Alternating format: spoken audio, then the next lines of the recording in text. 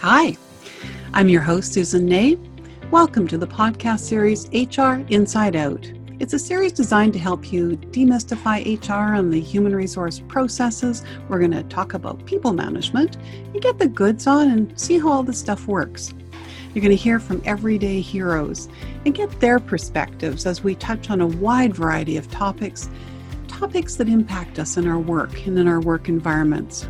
You'll find nuggets for your treasure chest of learning. Hopefully you'll discover insights for your personal and your professional growth. I'm glad you're here. I suspect it's because you want to be the very best version of yourself, your personal best, and that you get understanding these systems and processes will help you on your journey, on your path. You ready to dare to soar? Want to join me at flight school?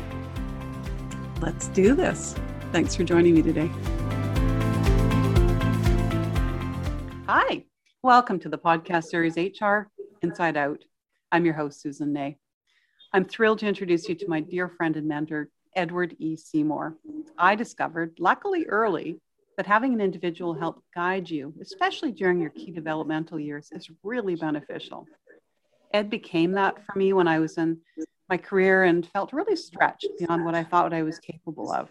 Ed believed in me, providing doses of what I now call tough love when I needed it. He's kept in touch over the many decades of our lives, even when we were not really in touch, and is someone that I continue to hold dear. He's been a good friend. We're going to talk about mentors. We're also going to talk about the creation of our personal career histories, those that evolve from the decisions that we make along the way when we say yes to opportunities and create those, at times, roads less traveled as part of our learning and our development. Ed, I'm going to start with telling a little bit about you and your history, if that's okay. Okay. First of all, let me say it's an absolute delight to be with you today and to see your voice or to hear your voice and to see your face. Thank you very much. Excellent. And for our listeners, we're recording this on Zoom. So although you don't get to see our precious faces, we get to see each other's. It's lovely. That's probably a blessing in my part. Okay. I'm going to start with your history, and you have the sense of humor that you always have had. I love it. Edward E. Seymour, a prominent union educator, was born on the 30th of July, 1940 in Port aux Basques, Newfoundland. He was raised in Sydney, Nova Scotia, and attended Sydney Academy prior to moving to Ontario in 1958. You have a birthday coming up, so an early happy birthday to you. Thank you. Ed received his BA in political science from the University of Waterloo in 1974. He's the author of An Illustrated History of Canadian Labor, 1800 to 1974. Also illuminating the past, brightening the future in Illustrated History, International Brotherhood of Electrical Workers, Local Union 353, 1903 to 2003. And the third, the Carpenters Union in Canada, looking back with pride, looking forward with vision. Ed's trade union experience dates back to 1962, when he became a member of Lodge 1246 of the International Association of Machinists and Aerospace Workers. From 1970 to 1977, he was the Canadian Education and Publicity Director for the Textile Workers Union of America. And in 1977, he became a national rep for the Communication Workers of Canada, which is where we met. And I had the good fortune to be able to work with and learn from him. In 1986, Ed established Solidarity Consulting, a consulting firm for unions. He was also a partner of Resolutions Unlimited, which was established in 2000, a firm that focuses on the resolution of harassment and discrimination in the workplace. Ed has served many times on arbitration boards for a number of unions. He's married to Cynthia Tenute and currently lives in Hamilton, Ontario. Ed, a career to be very proud of. I know you made a big difference in the work that you've done, and a big impact on the people who have and continue to work with you and have been blessed with your being their mentor or considered their mentor. Well, we hope so anyway, and they certainly had an impact on me. That's nice. Isn't it wonderful when it works both ways? Yes, and it sure of course, is. Life does work that way, doesn't it? Yes. I'm going to start with a little bit of our history, and it will perhaps set the context for my first questions of you. Way back in 1978, I received a phone call asking if I'd be interested in assisting with a campaign to organize the Bell Canada operators. That would be an organizing campaign that would eventually get them into membership with the Communication Workers of Canada. I was working as a customer service rep with BC Tel, which is now TELUS, and really involved in the Telecommunication Workers Union as a chief steward and chair of their affirmative action committee. I'd never worked as a telephone operator, and I'd never assisted with a union organizing campaign. It wasn't a call I expected. I took a deep breath and I said yes.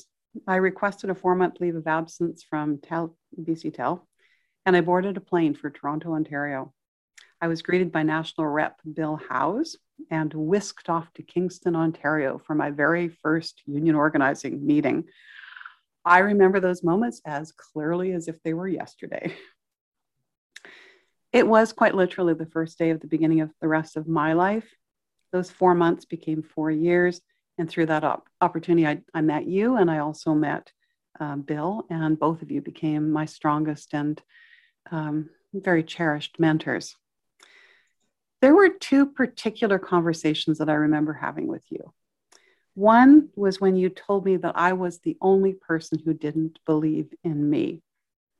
And I think you added, and I better get on the get on the same flight as everybody else. That quite shook me to my core. But the other, as a true demonstration of tough love, as far as I'm concerned, you called me when I was working in Manitoba and began the conversation with literally, "What the F are you doing?" And it was like a, "What the F are you doing?" And of course, our listeners know what F stands for. You obviously didn't approve of a decision I'd made, and you cared enough to call me on it and to hear my reasoning. Do you remember those conversations? I remember them vividly. And the first one I was bang on, and the second one wasn't my finest hour. Oh, I disagree. Anyways, we can continue to disagree. And for our listeners, you could begin to understand our friendship. Now, you shared with me about an individual who made a real difference in your life when you were both working to support your family and you were attending school at night to further your education. You've shared with me you were frustrated and exhausted and seriously considering quitting university. Over to you to continue this story.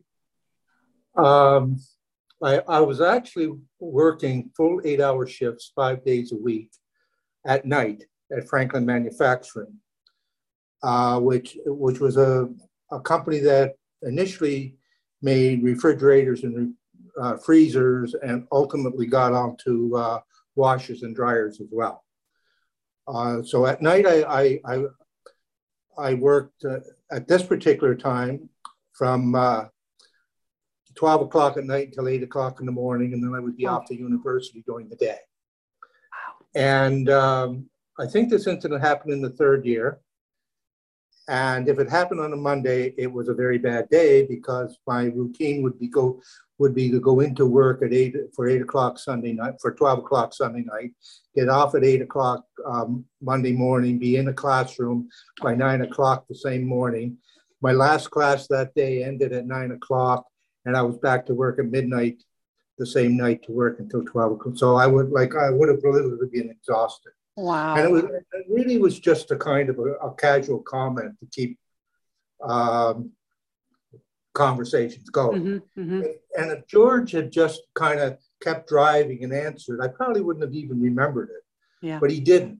We're driving, it's at night, he stops the car in the middle of the street, doesn't even pull over to the side of the road, puts it in park. I assume, I don't remember him doing it, but the dome light was on because I remember his face, and he just yelling at the top of his voice, you are not quitting. You are not quitting. Virtually everybody in the plant believes in you. They are supporting you, and they want you to succeed. So don't blow it. Go back and get your education. You have a chance to get out of there, and everybody's rooting for you. So it was that kind of conversation. It lasted a few minutes. I still remember his eyes. I mean, they were Wow. blazing with rage, right? But it's Wow. something that really made an impression, Yeah. right? Well, and you kept at it, at least, as, you know, partially probably as a result of his reaction. Well, certainly partly, you know, Yeah. there's no question about it. I think you've experienced the same thing. There are times in your life when you just feel like nothing's working for Mm-hmm. you, and you just don't seem to go out.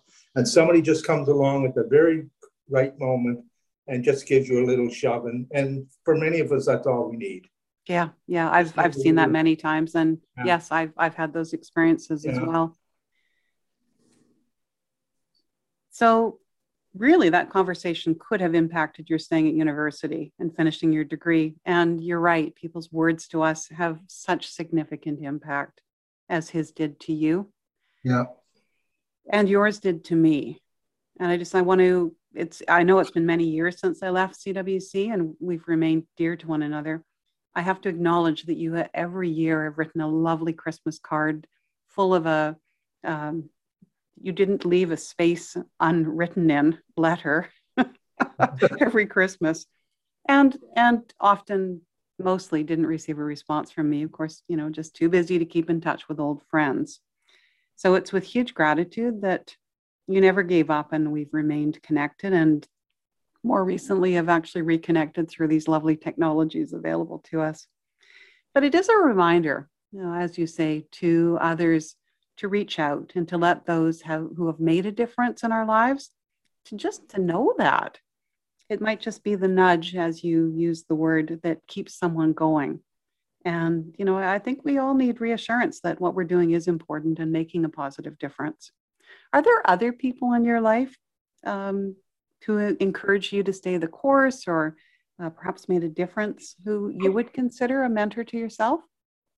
Yes, just setting up, you know, this discussion, this meeting, I got to thinking about all of them.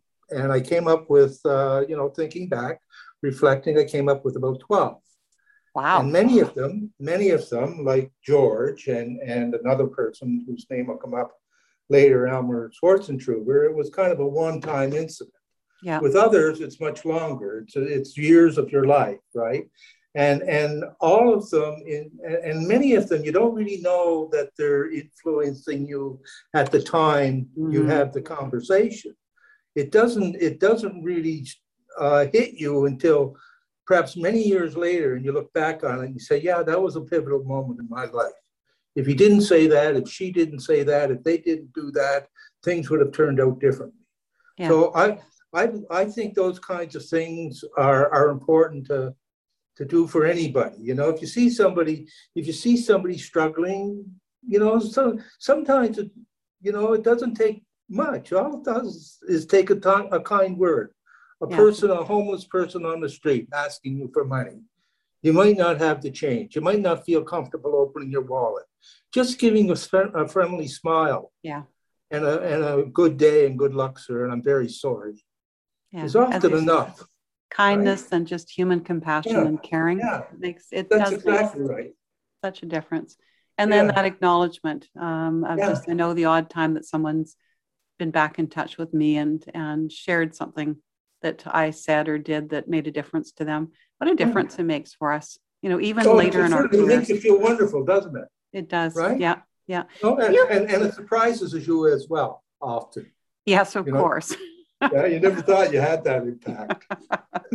Do you see other individuals still willing to take on either informal or formal role of mentor? I know that you have been teaching in the university system. Yeah. And I know some organizations have mentorship programs as part of their orientation and support. And I know that you continue to take people under your wing and help them fly. Yeah, there's several. You know, you don't see it right away, but over a period of time, you see it. Like I look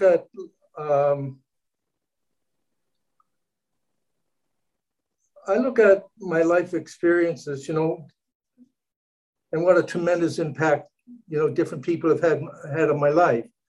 And I see, you know, often it's, you might, often you don't get a chance to thank a person, and and that's a missed opportunity. Sometimes you get an opportunity to thank a person that a person's family member, a son or a daughter, Yeah. And that helps too. But I see young. I have a lot of faith in young people today. I see young people all over doing wonderful things. The young woman from Germany, her name escapes me from now, who's involved in the environmental movement. The young woman who was the poet at Joe Biden's inauguration. And there are all kinds of people in the Black Lives Matter movement, the Me Too movement. And they're very, very young.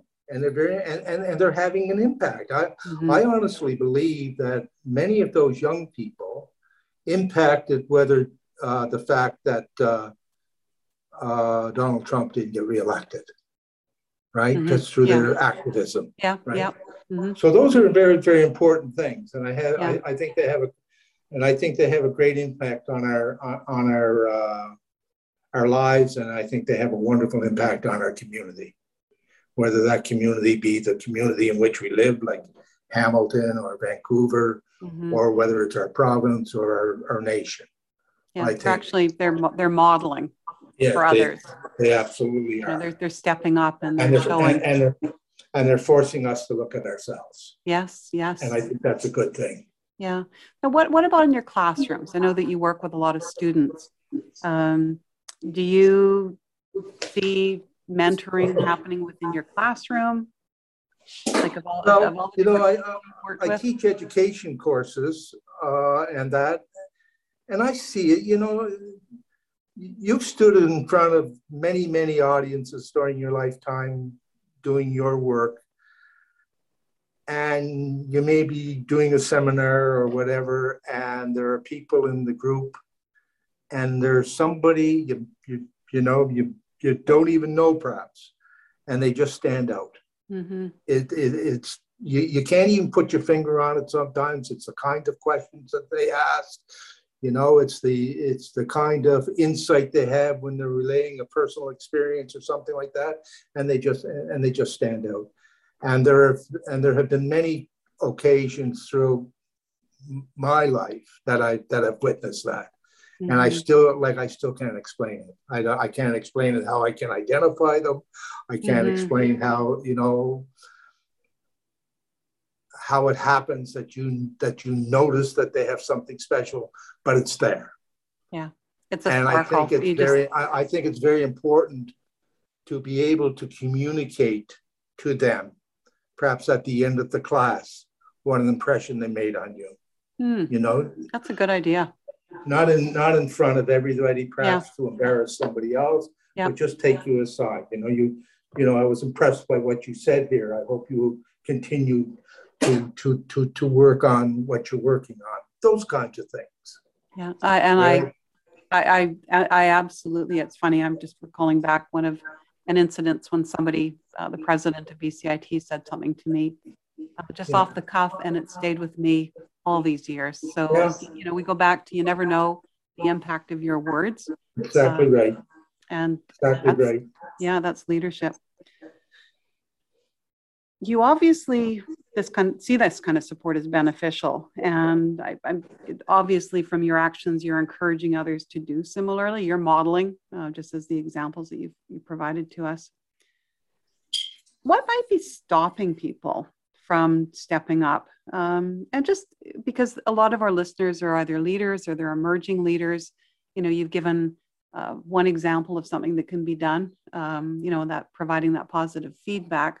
Any other thoughts or things that you've seen work effectively in your years? Okay. Oh, yes. Before the pandemic, I was part of an exercise class at McMaster University. Most of the staff and volunteers are kinesiology students. They're going to be doctors. They're going to be physiotherapists. They're going to work in some area of medicine or science. They're brilliant. I kibitz with them. I have fun with them.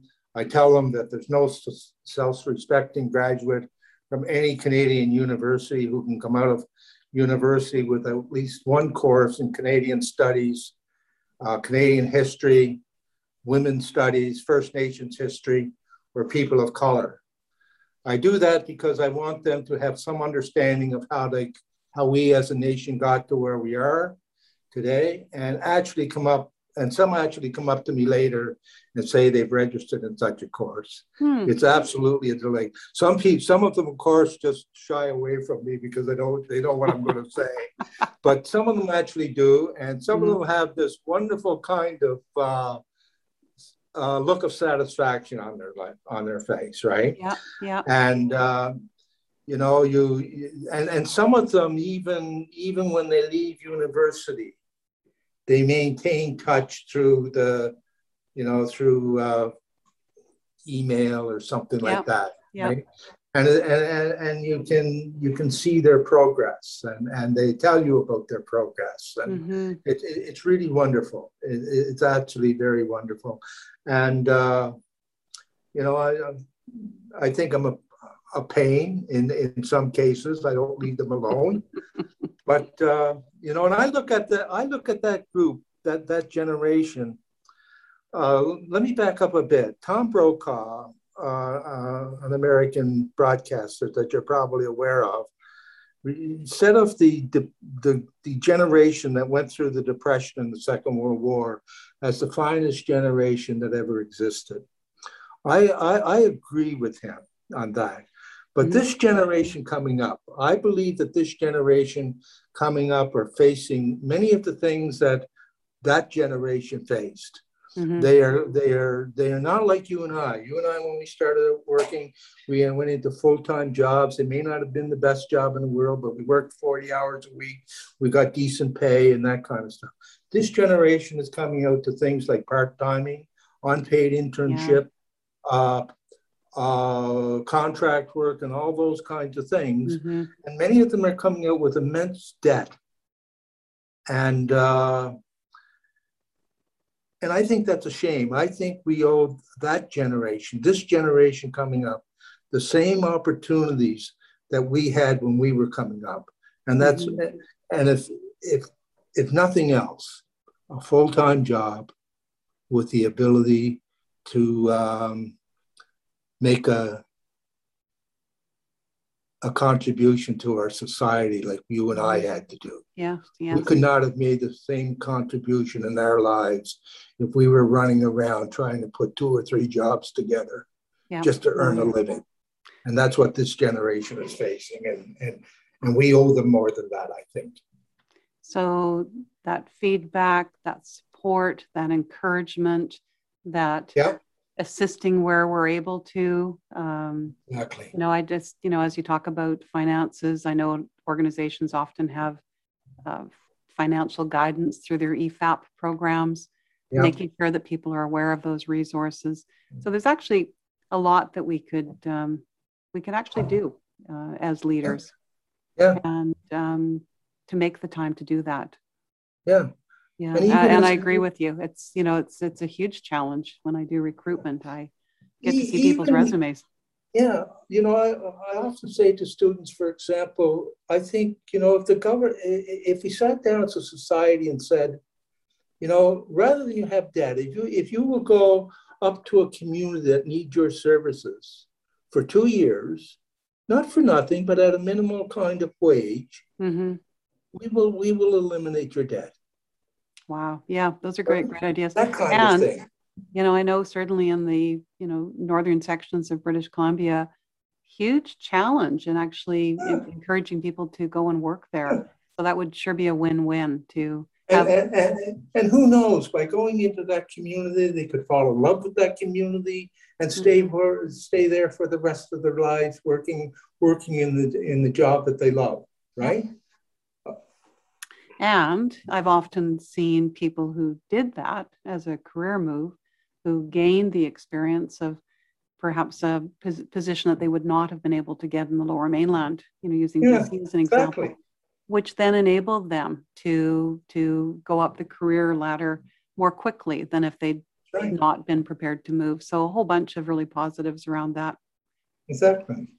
And I want to turn us to talking about creating our personal career histories, the second part of this podcast. Okay. In my book, Leadership Inside Out, Affecting Change from Within, available on Amazon if our listeners are interested, I reflect on a commencement address given to Stanford University students by Steve Jobs in 2005, and I will put a link to the transcript in the show notes. Steve explains that we can't connect the dots of our life experiences until we actually have some life under our belt. It's only then that we can see how our experiences have informed our decisions and how our decisions have determined our paths. You've lived quite a life, and I can only imagine the picture that those dots must look like for you. I want to get my crayons out right now. What drew you to the labor movement, to working for the union movement for all the years of your career? It was a complete accident. I went to work, as I have already said, with a company called Franklin Manufacturing. It was a unionized unionized workplace. I started on February the 12th, 1962. The first day I was on the job, a man came over when I was doing the job. It wasn't a break or anything, and he said, "My name is Elmer Schwarzentruber, and I'm a union steward. And if you have any problems, let me know." I had no idea what a union steward was, and that was it. You had to work there for 22 working days, and then you were in the union. Mm-hmm. On that day, he comes over, and he's got a whole pile of material. And the whole pile of material is union contract, union constitution, union newsletter, and union button. Mm-hmm. Perhaps some other stuff that I don't remember. Yeah. And then he says, I want you to come to the union meeting. And the union meeting is on such and such a date. And I said, I don't believe in unions. Anybody who needs a union to keep a job doesn't deserve to have a job. Wow. And I went through all that, and I'm not going, right? So he left and walked away. And then on the day that the union meeting comes up, he comes over again. And he starts, and I go back, and finally he just loses his cool. And he says, "You cocky SOB, you have all the answers, don't you?" And before I had a chance to answer, he said, "Come to the meeting, I will pick you up." Mm-hmm. And I said, "I will go to the meeting and I will get there on my own." So I went to the meeting, and we were all sworn in. There were about 40 people because I was part of a large hiring spree. Yeah. And there were 40 people there.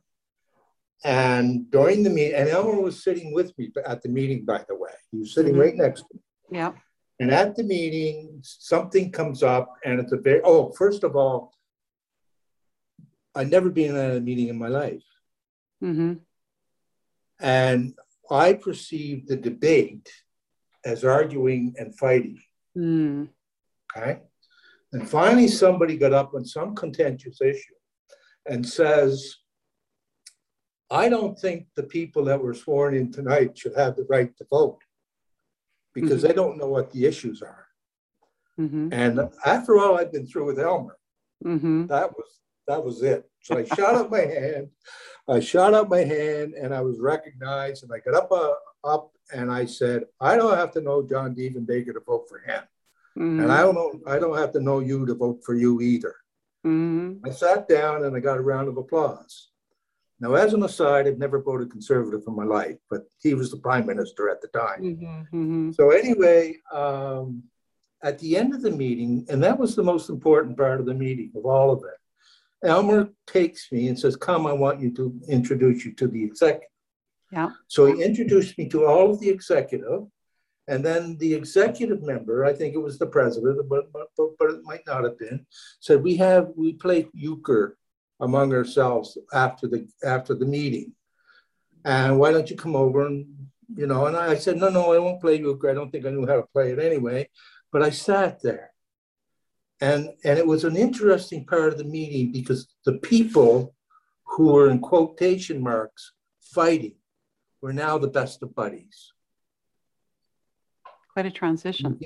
Yes. And and at the end of the meeting, and I'm walking home and I'm doing all that kind of stuff, I just don't understand what I saw. All I understand is I want to be a part of it. Oh. And that was the beginning of my activism. Wow. And, you know. And that took you right through. And that's the thing I've tried to do all my life as well. You know, I didn't realize, like I thought he was centering me out. But what it was at the time was every steward, when somebody new came into the plant, the steward's job was to go over and introduce themselves and tell them, you know, we have a union, we're here to protect you, that kind of stuff. So I did that same thing many, many, many times, right? Yeah. As a steward. But did you ever get the same response as he received from you? I never did get the same response, but I did have one occasion. When I left that company, a group of people took me out for a beer.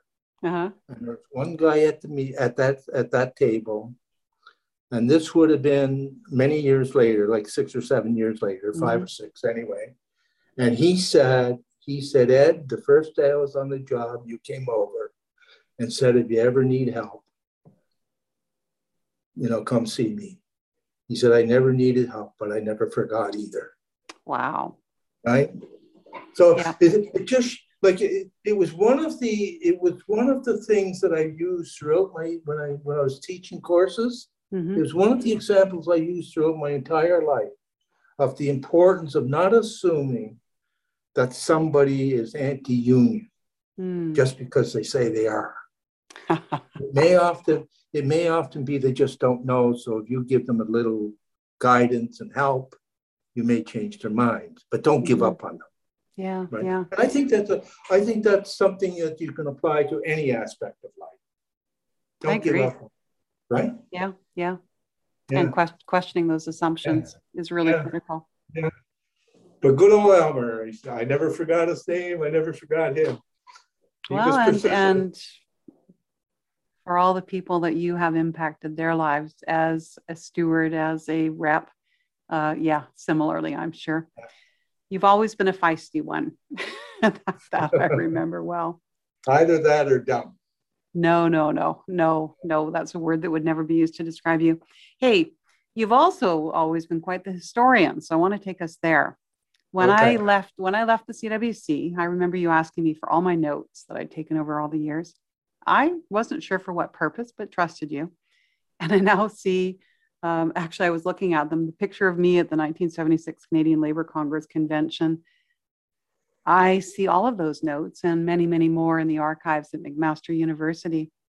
That must have been quite a project, and thank you, because it's important that history, the history of that campaign and all the other initiatives that you've been involved in are archived and indeed part of our Canadian history, and that it's not forgotten. What prompted you to do this?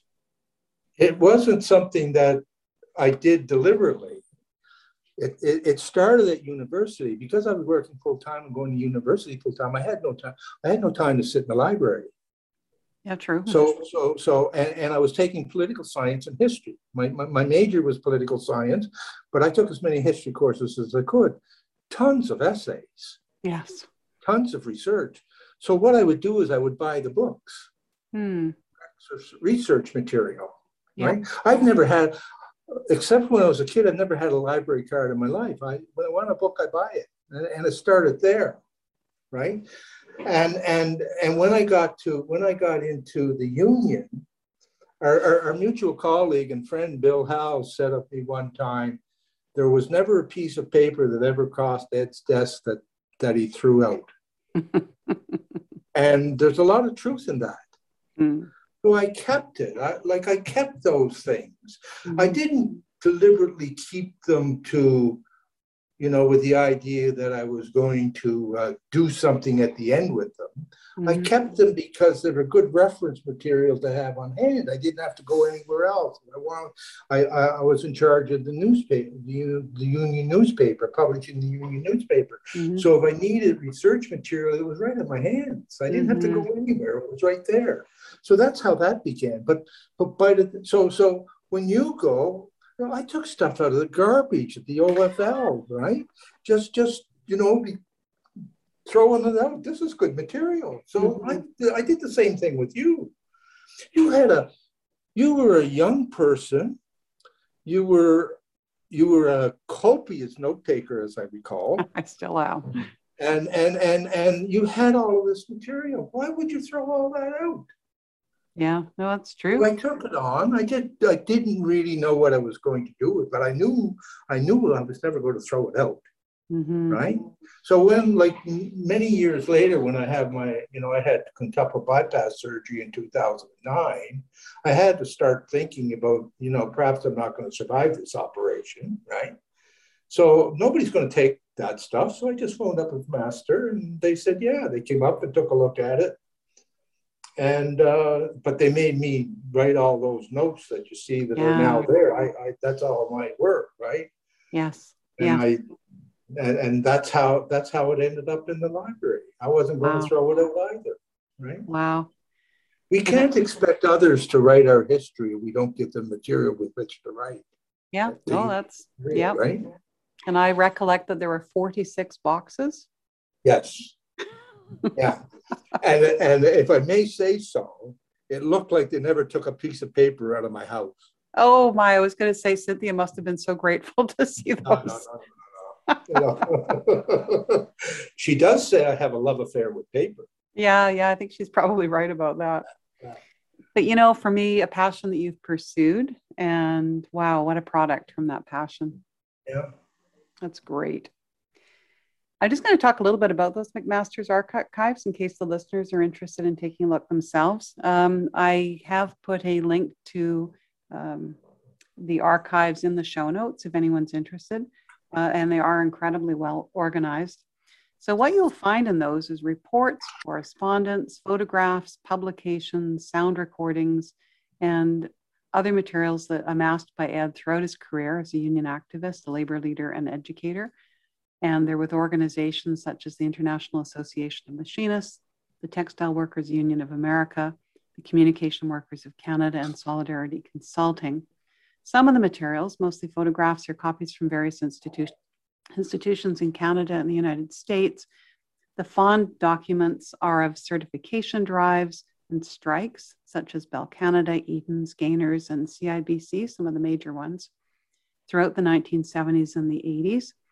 And there are also other documents related to unions Ed worked for, as well as the United Farm Workers of America. There's material relating to the founding of the New Democratic Party, as well as photographs unrelated to labor, mainly with First Nations.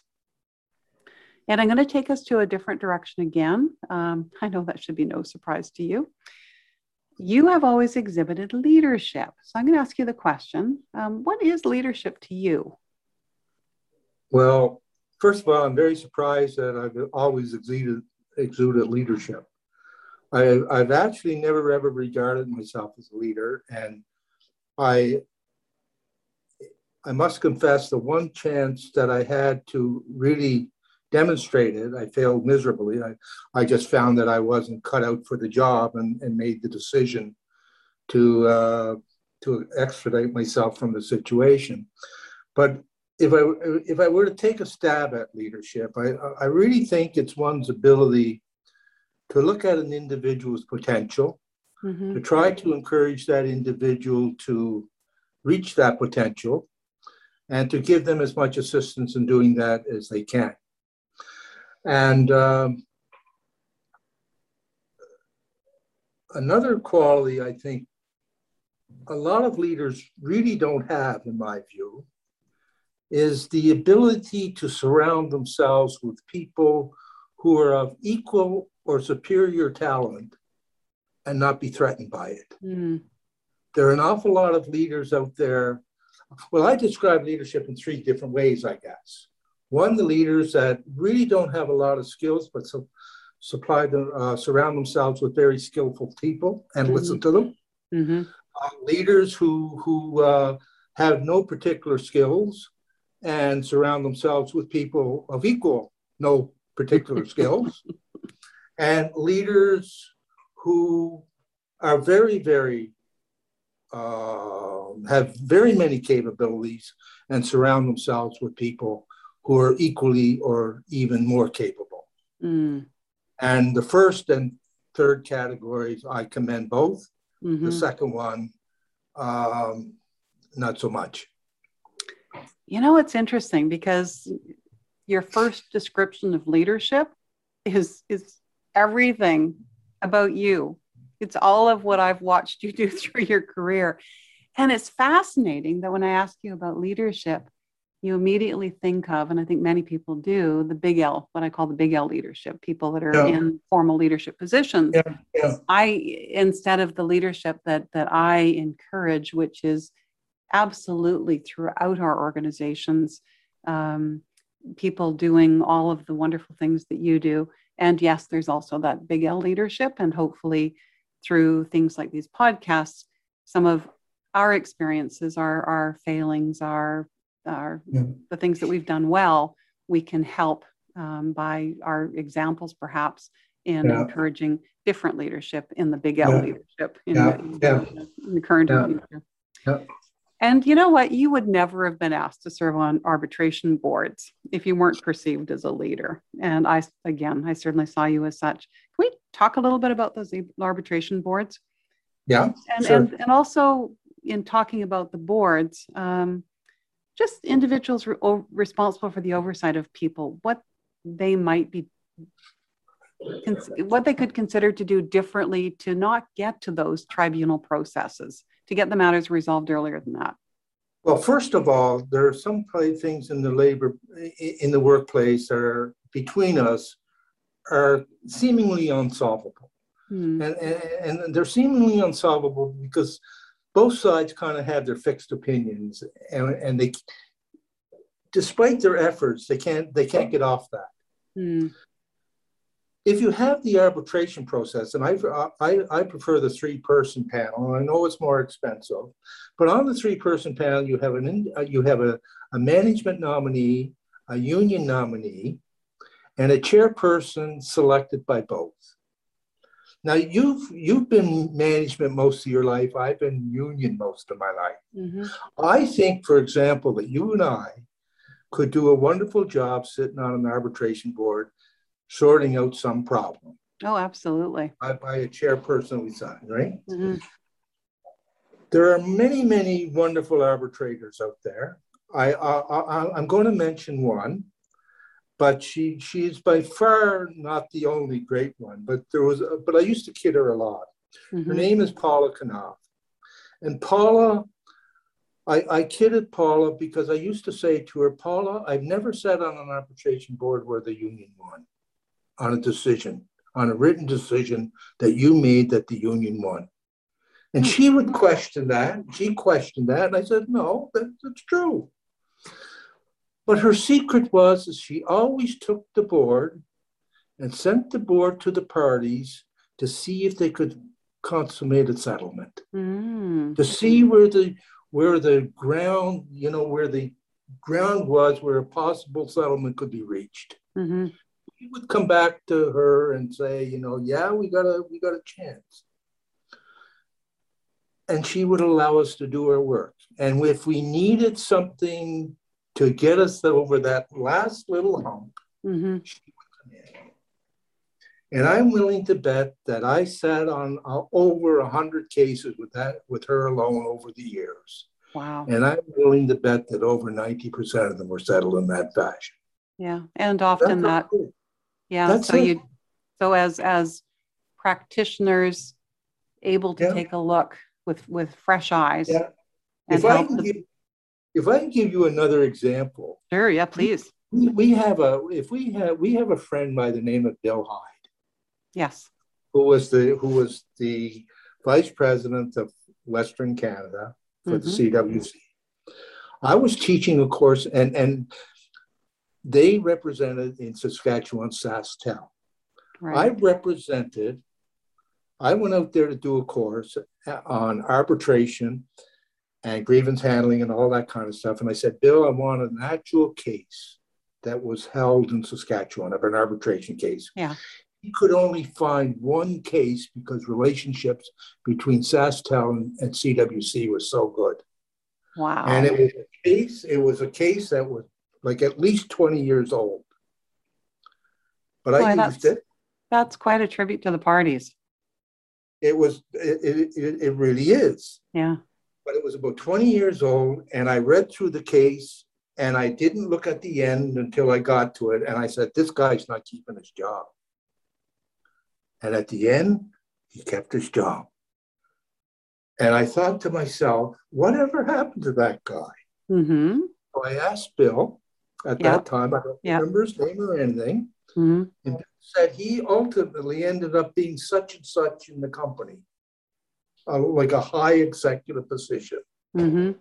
That man was given a second chance. Yes, yes. Despite whatever he did. And, you know, when he did whatever he did, and I long forget what happened, but what it actually was, but he was young, and like many of us, stupid and naive, for lack of a better term, was given a second chance and turned out to be a wonderful and productive employee.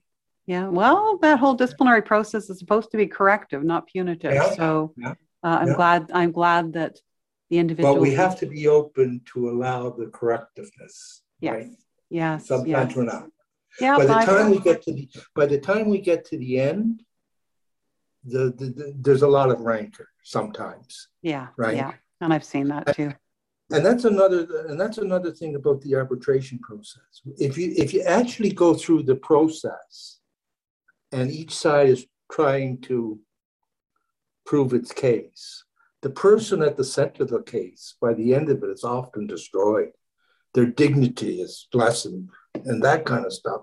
Yeah. So if you go through the settlement process before you actually get into the hearing and can make a settlement, then you save them all that anguish. Yes.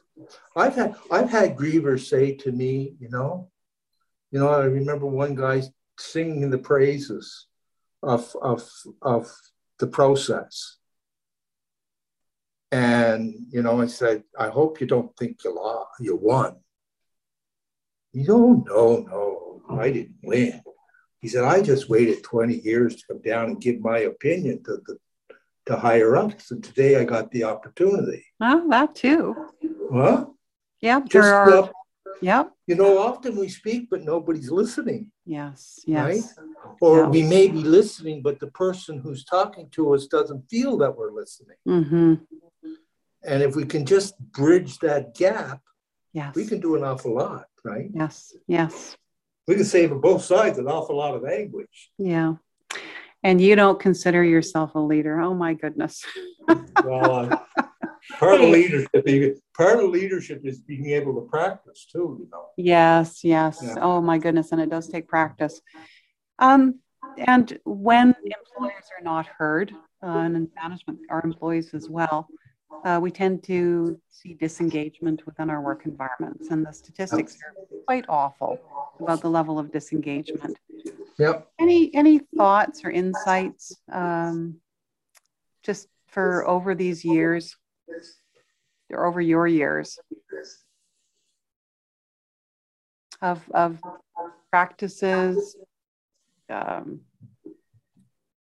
Well, I think I've already touched on a little bit. Like, basically, a lot of times our ego gets in the way, right? So basically, we've got to get back to kind of listening to one another. I mean, a lot of the problems we face in society today, you know, whether it's inside the workplace or outside of the workplace, are simply because people aren't listening to one another. You know, I don't have all the answers, neither do you. No. You know, but if we sit down and we kind of hash it out, perhaps emotionally sometimes or whatever, maybe we'll come up with a better solution. But we can't do that if we don't listen to one another. And I don't see it much more complicated than that. Well, and it's through those that you start to understand other things that might be going on for those individuals that, you know, that aren't necessarily work related, but we're human beings, and we bring those to the work environment. I don't know how we can't. Yeah. And a lot of times, you know, when we're coming into the workplace, I mean, a worker often doesn't want to share something that may be bothering them, right? I mean, this is particularly true of a good worker, and all of a sudden their worker's gone down the tank.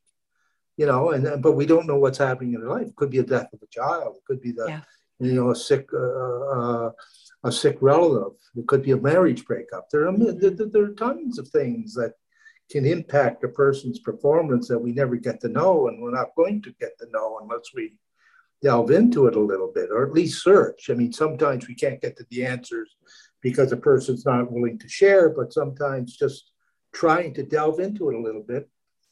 But, well, you go back to the showing that you care. Yeah. You know, and now in labor relations, they've got the duty of inquiry. Yeah. Especially when you're seeing someone start taking a downward tumble where they've not presented that way before. So in a way, sad that we have to have legislative processes encouraging us to do something that really should be natural to us. Yeah. And boy, I know in the engagement surveys that I've conducted or been seen over the years, communication, going back to that, communication is always the one thing that people say it's not done well, it's not done effectively, and people desperately want better communication conversations. Where am I going to take you next? So we've talked about communication. What else have you seen in your years of working with people, both as students and as union members? Well, Susan, both you and I started out with limited education. I don't know how much you had, but I had grade 12. Well, I didn't even finish grade 12 in terms of getting my certificate. And both of us worked in the labor movement or worked in the, earning a living for a number of years. Mm-hmm. Both of us in our own way found that we didn't gain satisfaction. We weren't completely satisfied. We felt unfulfilled. Yeah. And both of us had the opportunity to go back to university. But the other thing is, both of us started out with full-time jobs.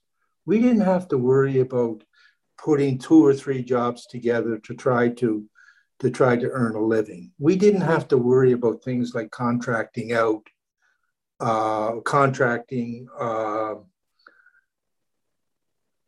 short-term assignments. I've seen people during my career that had 20 years with 1-year contracts, 2-year contracts. We didn't have to worry about that. I left home 2 weeks shy of my 18th birthday. I was a door-to-door magazine salesman. That's the equivalent of a telemarketer today, right? Yeah. I remember asking it had a tremendously high turnout. For some reason, I was fairly good at it. It had a tremendous amount of high turnover. Mm-hmm. And I happened to say to my boss one day, who I respected so much that I named my first son after him. I said to him, we have a high turnover. People don't last long. He said, Ed, well, yeah. He didn't say Ed. He always called me Edward. He once told me that you were baptized Edward, so I'm calling you Edward. He said, Edward, what you have to realize is that the people we hire are people nobody else wants. Wow. Huh? That's pretty striking, isn't it? Yeah. The people we hire are people that nobody else wants. And that too resonated because, when I look back, the only job that I could get was a traveling magazine salesman. And I'm going to tell you, my mother, I left home on August the 17th, 1958. I left grade 12 on the end of June. My mother had me out working, looking for a job every day from July 2nd until I left on August the 17th. Wow. Okay. And nobody hired me. His comment must have made you feel. His comment must have made you feel pretty awful. Well, it doesn't make you. Well, I was successful, but at the same time, I mean, all it did is make you reflect. Mm-hmm. Yes. Because, it suddenly becomes, I can't find a job as to nobody wants you. Mm-hmm. Mm-hmm. Right? Yes. I mean, that's a big difference, right? Yes. And that stays in the gremlins in our head. Right? and you get a full-time job, and all these people coming out to school today don't have the opportunity to walk into a full-time job like we did. Many of them don't, you know? Yeah. Yeah, I certainly see that in the resumes that that I go through. Many people with advanced degrees. Yeah. Still looking for work, you know, have just continued through school. Yeah. And some of them work their entire lives that way. Yeah.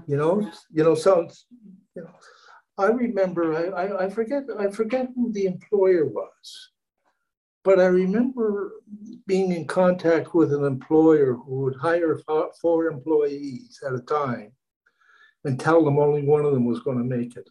Ouch. Right? Yeah. Yeah. And those are the kinds of things that, again, stay with us through our lives. That's right. Of knowing that, you know, when you weren't, both when you were the most successful and when you weren't. That's right. Yeah. And, you know, when you look at it, there are a lot more resources available in the world today than there were when we were starting out. So if we could get full-time jobs, surely we can provide full-time jobs for the generation coming up. All we want is security. That's all we want. That's all you ever wanted. That's what I wanted. Yeah, well, that's where Maslow and his pyramid that we need to get that security piece handled before we can start rising to the other aspects of our satisfaction. Yeah. And for the past year and a half, the entire world, Canada included, has been through a pandemic. Right? Yes. Yes. We have seen a group of workers who are generally heretofore unnoticed, underpaid, part-time, contract work, called PSWs and frontline workers, who all of a sudden have become heroes. Yes. Right? And when we look at the pandemic, their numbers, they are the ones that have, and their families who have endured facing the front lines on the work because they had no other choice but to. It's the only job they had. They have endured the disease themselves. They have lost family members through it. Yes. Right? Yes. And they have saved and they have protected the rest of us from experiencing the same thing. We cannot allow that group of workers to go back to the situation the way it was. Right? And I think we're starting to see, I know we've got a gas station that's shut down. We've got a fast food outlet that all the workers walked out. The news has got increasing numbers of stories of people saying no more. Yeah. In Ontario, and I try to follow it right across the nation, but I live in Ontario.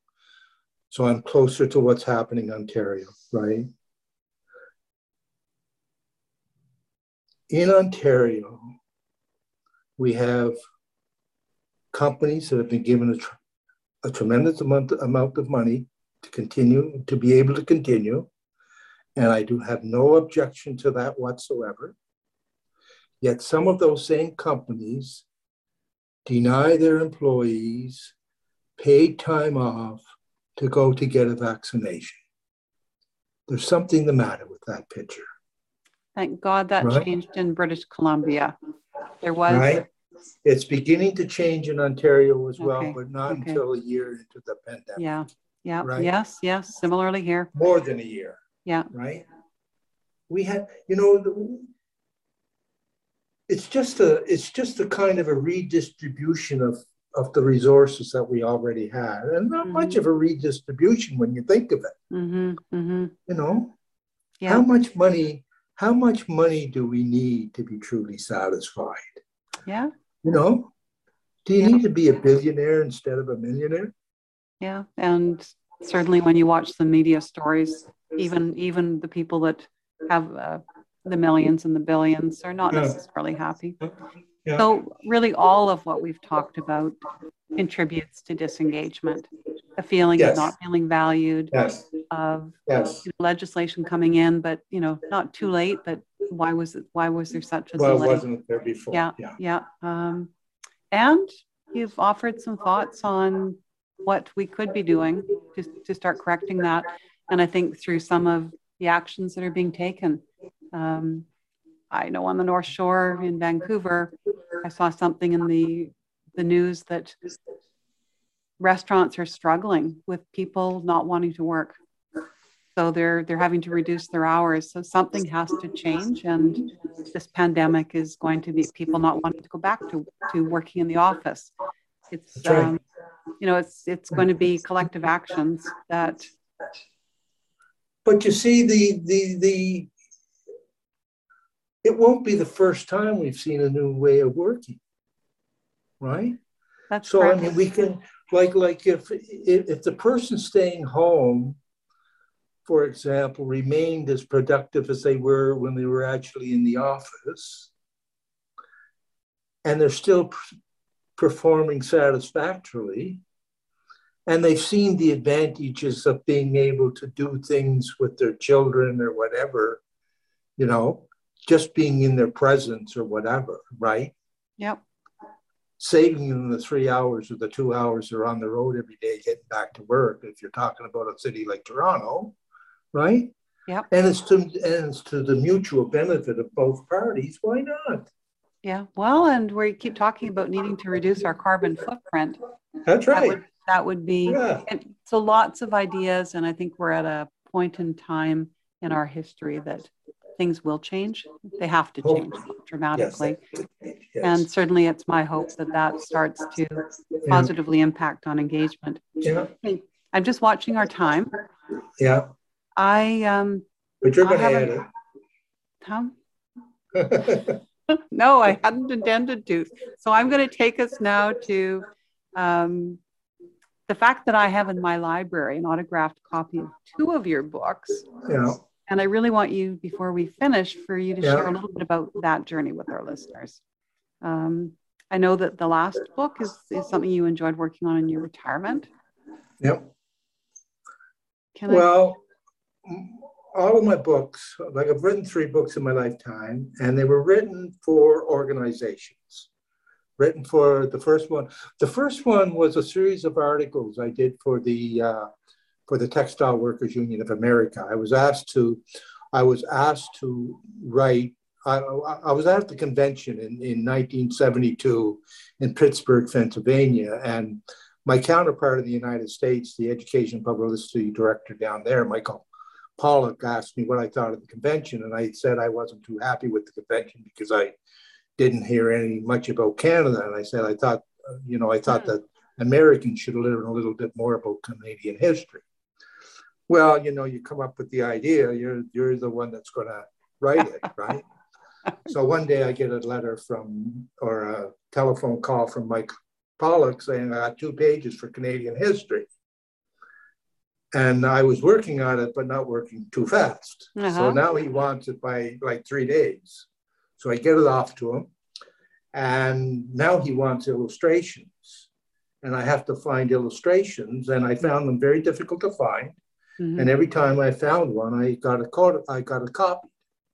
And that's how I ended up with my large photo collection that's in McMaster University. That's how it started, right? So then some, I actually got letters from people from all over the world saying I read the first 6.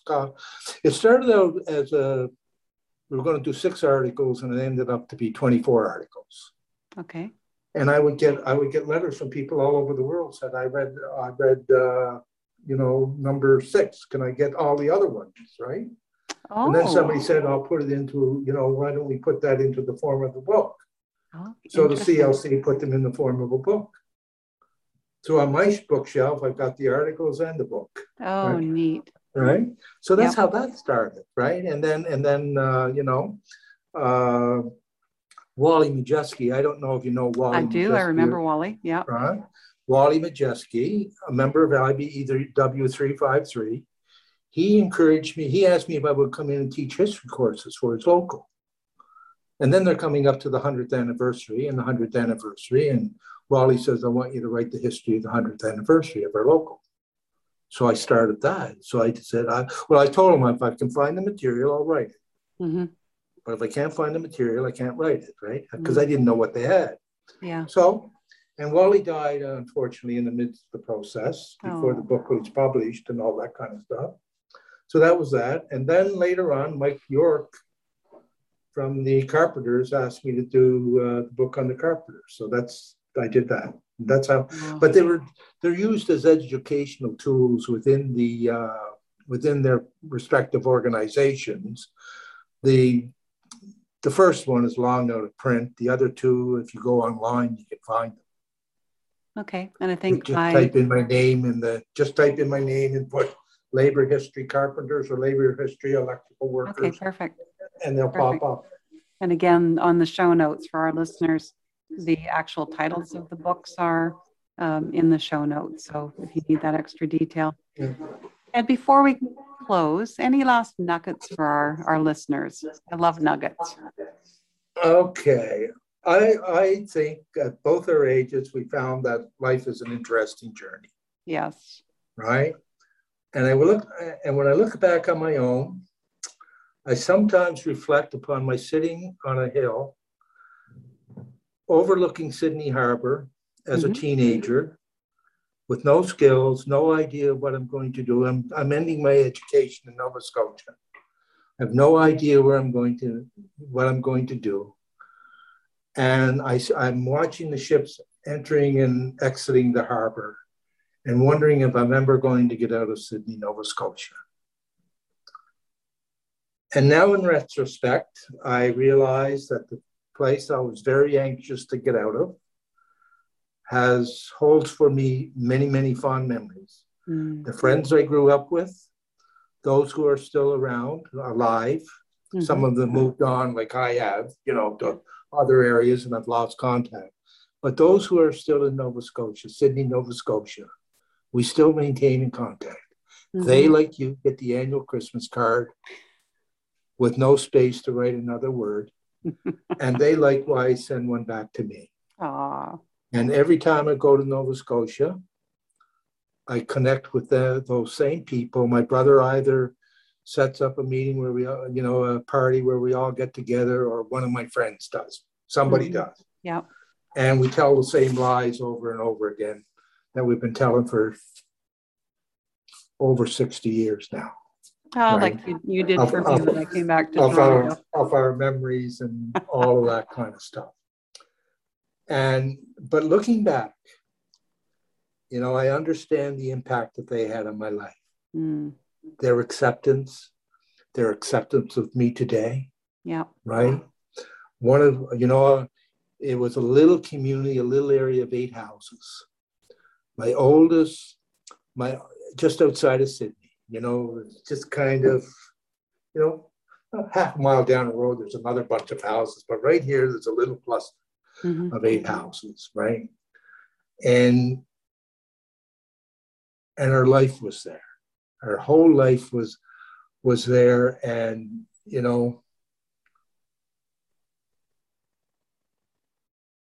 that life has been a good one for you.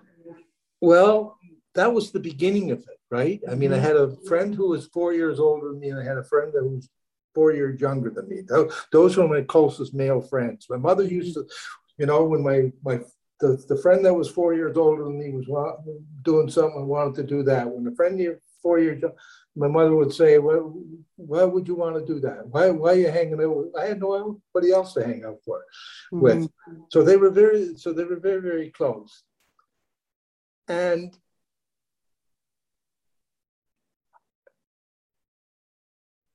the beginning of that experience, the fact that my mother and father, for example, allowed everybody that came to the door into the house. Nobody came to my house that didn't walk away with something. They either had a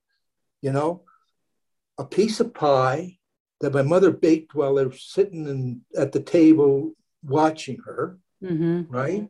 Something out of the garden, a jar of preserves.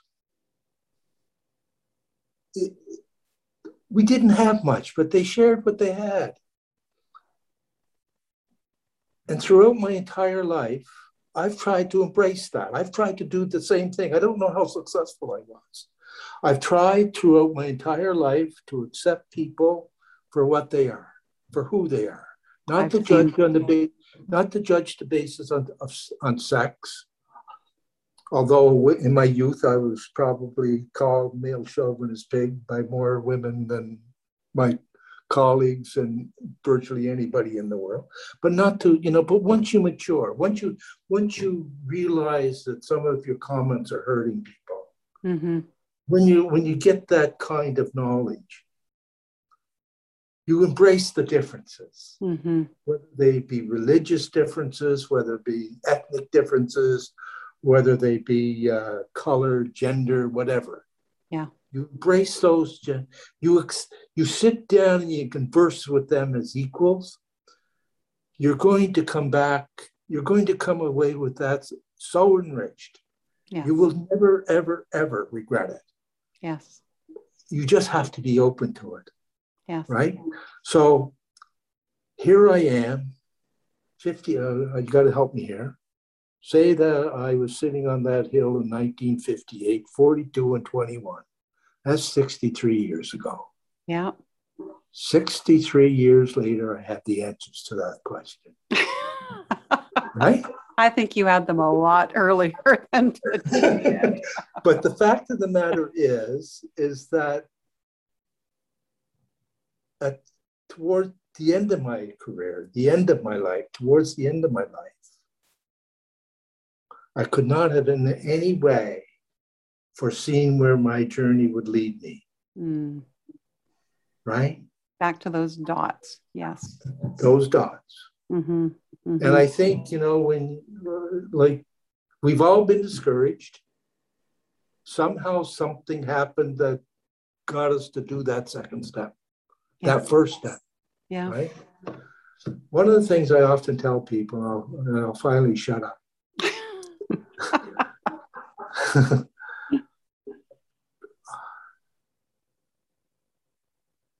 No, you need to tell us before you shut up, Ed. I know, I can't. Now I lost my train. Now I lost my. Oh, I tell people never give up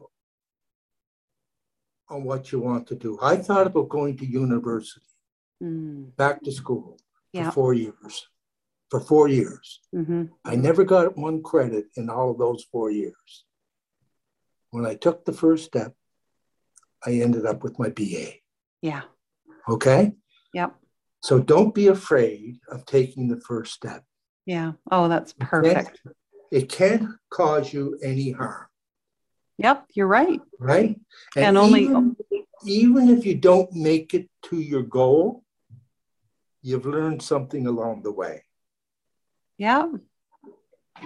Oh, I just, a couple of years ago, decided to try to get my motorcycle license.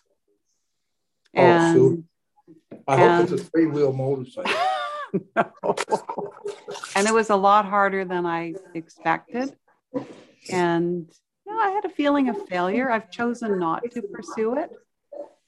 But I feel very proud of myself for trying, for actually getting the learners, for getting out on the road, and then for recognizing just the purchase, the care and attention on top of having a vehicle is just more than I really want at this point in my life. Yeah, the safety aspect as well. That too. Yeah, I don't bounce quite as easily as I used to, but I'm so proud of myself for trying. Yeah. And you also learn from it, right? Yes, absolutely. Right? So the perfect nugget and a perfect conclusion to our time together. I wish I was in Toronto or Hamilton, actually, that I could say, okay, let's go for a cup of tea now. Yeah. Ed, thank you. And I'll make my way back there and we'll do that. But just a huge appreciation for your sharing, your candor, and for simply being just you, just wonderful you. I know that I'm incredibly fortunate that you came into my life when you did.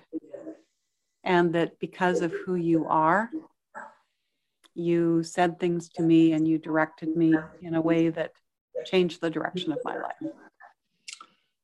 Well, if I did that, thank you very much.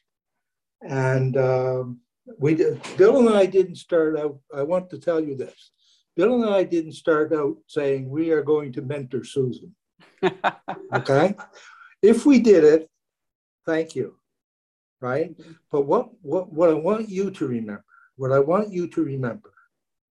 is that we were well into our careers. We had a lot of life experiences under our belt. You were a kid. Yep. And you went into some pretty tough situations that we found difficult to go into.